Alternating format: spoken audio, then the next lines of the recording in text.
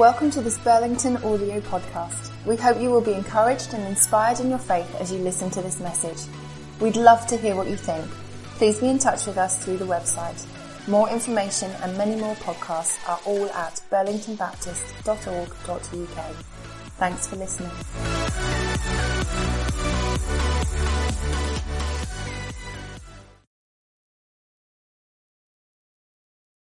Great, thanks Chris very much. We have a new projector, everybody. Still need a bit more cash, everybody. But you get what you pay for in normal life, but this is grace. So it's God's kindness that leads us to repentance. Invited, the theme of our Christmas. In a sense, the idea of being invited is written writ large, not just over the Christmas story, but over the whole Bible story. In a moment, we will share communion that reminds us that you are invited. There is something about being invited that touches us in quite a deep place. Universally, I think, we love to be invited. Even though it was probably for statistical reasons, and in our case no particular good, when we got invited, and John and Jill actually came with us, they got invited too for probably good merit to the Queen's Garden Party, it makes you feel something because you were invited, even though they just went down a list of a number of people at religious affiliation, and they got to H for Harris, and so we went along. But the fact that we were invited kind of does something to you. We like being invited. We want to be cool and act like we are apathetic about whether we are invited to things, but that's just a cover, isn't it? We want that invitation. Something about being invited and something about not being invited profoundly affects us.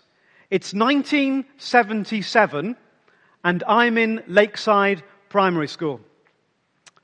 And a film came out. What was the film? Star Wars. Well done. What month? It's May 1977. Come on, you knew that. And Luke, who sat on our classroom table, was having a birthday party. And he invited all his friends to go and watch Star Wars. I was the only one on the table not invited. And so began my pathological hatred of sci-fi movies. I mean, Luke was I didn't want to go anyway. I don't even like Star Wars. But the fact that I remember something that happened in 1977 from someone I didn't like to go to something I didn't want to go to suggests that the level of not being invited to something has a profound effect. Because alienation is our nemesis. Alienation is our nemesis. When we experience being on the outside of something, it taps into that sense of being on the outside of something so much bigger, so much deeper. When we feel that tiny bit of rejection, it taps into a bigger sense of rejection that all of us feel, and Genesis was there to help us understand why. Why we live naturally with a deep sense of fight against alienation. When humankind fell out with God, they then fell out with each other. Harmony with God became disharmony. Connection became alienation, not just with God, but with each other. And so the Lord God banished them from the Garden of Eden to work the ground from which he had been taken. Where is humanity? On the outside. Where is humanity, the human condition? In that place of being rejected, of being alienated. The fall, of course, was not how it was intended to be, but it certainly is how it has become. And like a raw nerve being plucked like a guitar string, that's what happens every time we experience a little bit of rejection. It sits on that raw nerve, and sometimes we react out of that. So we feel hurt and saddened and irritated and angry, and it speaks to our sense of identity when someone we don't like invites us to something that we don't even want to go to, because it plucks that raw nerve. Anybody know what I'm talking about? We were made to be on the inside, so when we find ourselves on the outside, it really hurts. FOMO. Fear of missing out. People think that's a new thing. It's only these new millennial kids that get FOMO. No, we've always lived with a fear of missing out. It's just that these days there are so many more things to miss out on. And therefore it affects us in a way that it hasn't affected us before. We all live with a fear of missing out. Every time we fear that we've missed something, it taps into this root fear that we are missing out, because actually we are. We're missing out on the way God intended it to be. And that raw nerve is plucked once again. That's why there's nothing worse, or perhaps put it like this, there is something worse than not getting that invitation. What's worse is getting 2 invitations to go to 2 different things at the same time. Because you can't enjoy either of them. Because if I go to this one, I'm petrified about what I'm missing out from that one. And if I go to that one, I'm fear of missing out. All of these little human interactions take on so much more stress. And if you do not believe me, listen in to the average family conversation about with whom and when, where and why you're going to spend Christmas. Up and down the country right now, those raw nerves are being plucked. You with me? In fact, some people have anticipated that it's going to be a difficult conversation, so they started it before their summer holiday, just to brace themselves for it. We live with this sense of alienation.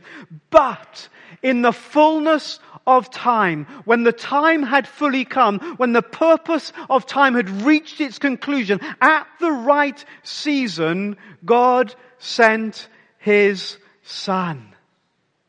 Acceptance instead of alienation. Alienation in God's story of history, His story, alienation must give way in God's story to acceptance. Because in this Christmas story, everyone gets invited. Don't they? The wise men, the foreigner, the educated, the wealthy get an invitation. The shepherds, the poor, the local, the uneducated get an invitation. Nobody's missed out. That kind of covers everybody really, doesn't it? Educated, uneducated, economic status, relational affiliation, ethnic background, everybody in the shepherds and the wise men make it to the stable because everybody is invited. The prodigal son tells the story of the father going out and waiting every day. There is an invitation every day for the prodigal to come home. Isn't that a beautiful picture? Every day, for everyone, there is the invitation. But it's not the best bit. When the prodigal son came home, they did all kinds of things, including putting a ring on his finger. Because when he came home to be the son. The story of Christmas is that alienation must give way to acceptance. But that is just the beginning of the true reality of our reality, adoption. But when the time had fully come, God sent His Son that we might receive adoption to sonship. as if we have never been excluded. Not only are we accepted, but we can come in and claim full rights, as if we were never alienated, as if we were never on the outside, as if we had never felt the pain and the heartache of rejection. The full rights of sonship. Now, I understand that if you've been adopted in a human context, there is a struggle. And there is a very real struggle because of that sense of rejection from whatever your earthly circumstances were. But there is something particularly beautiful about being adopted.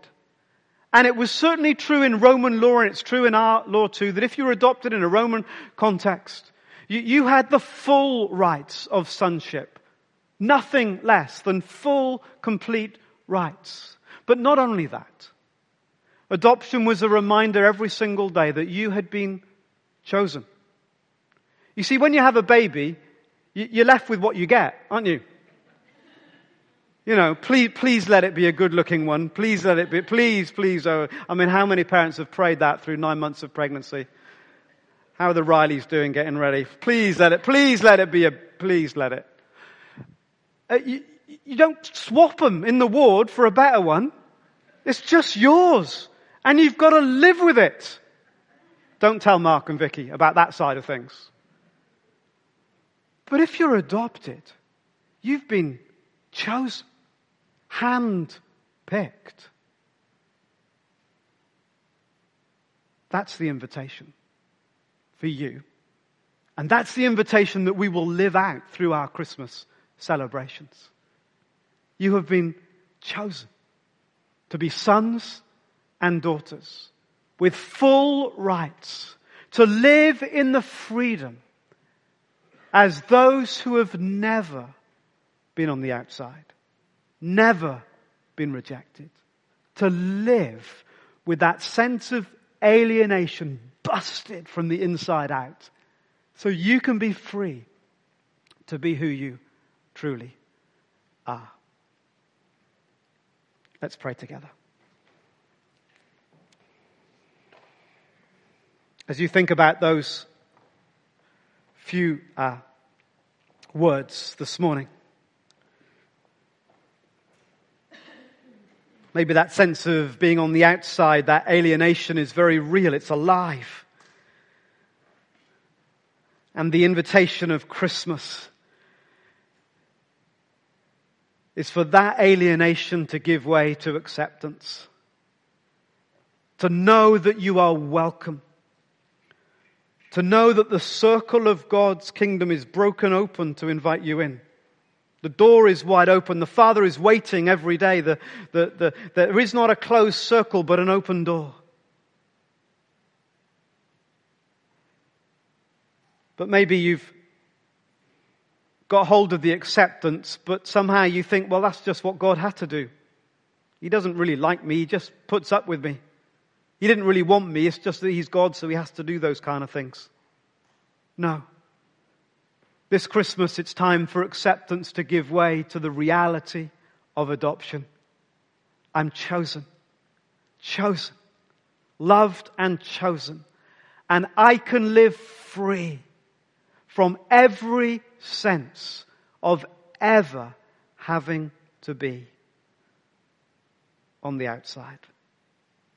So come, Jesus, bring these truths afresh to our lives. Touch us and change us, we pray, in Jesus' name.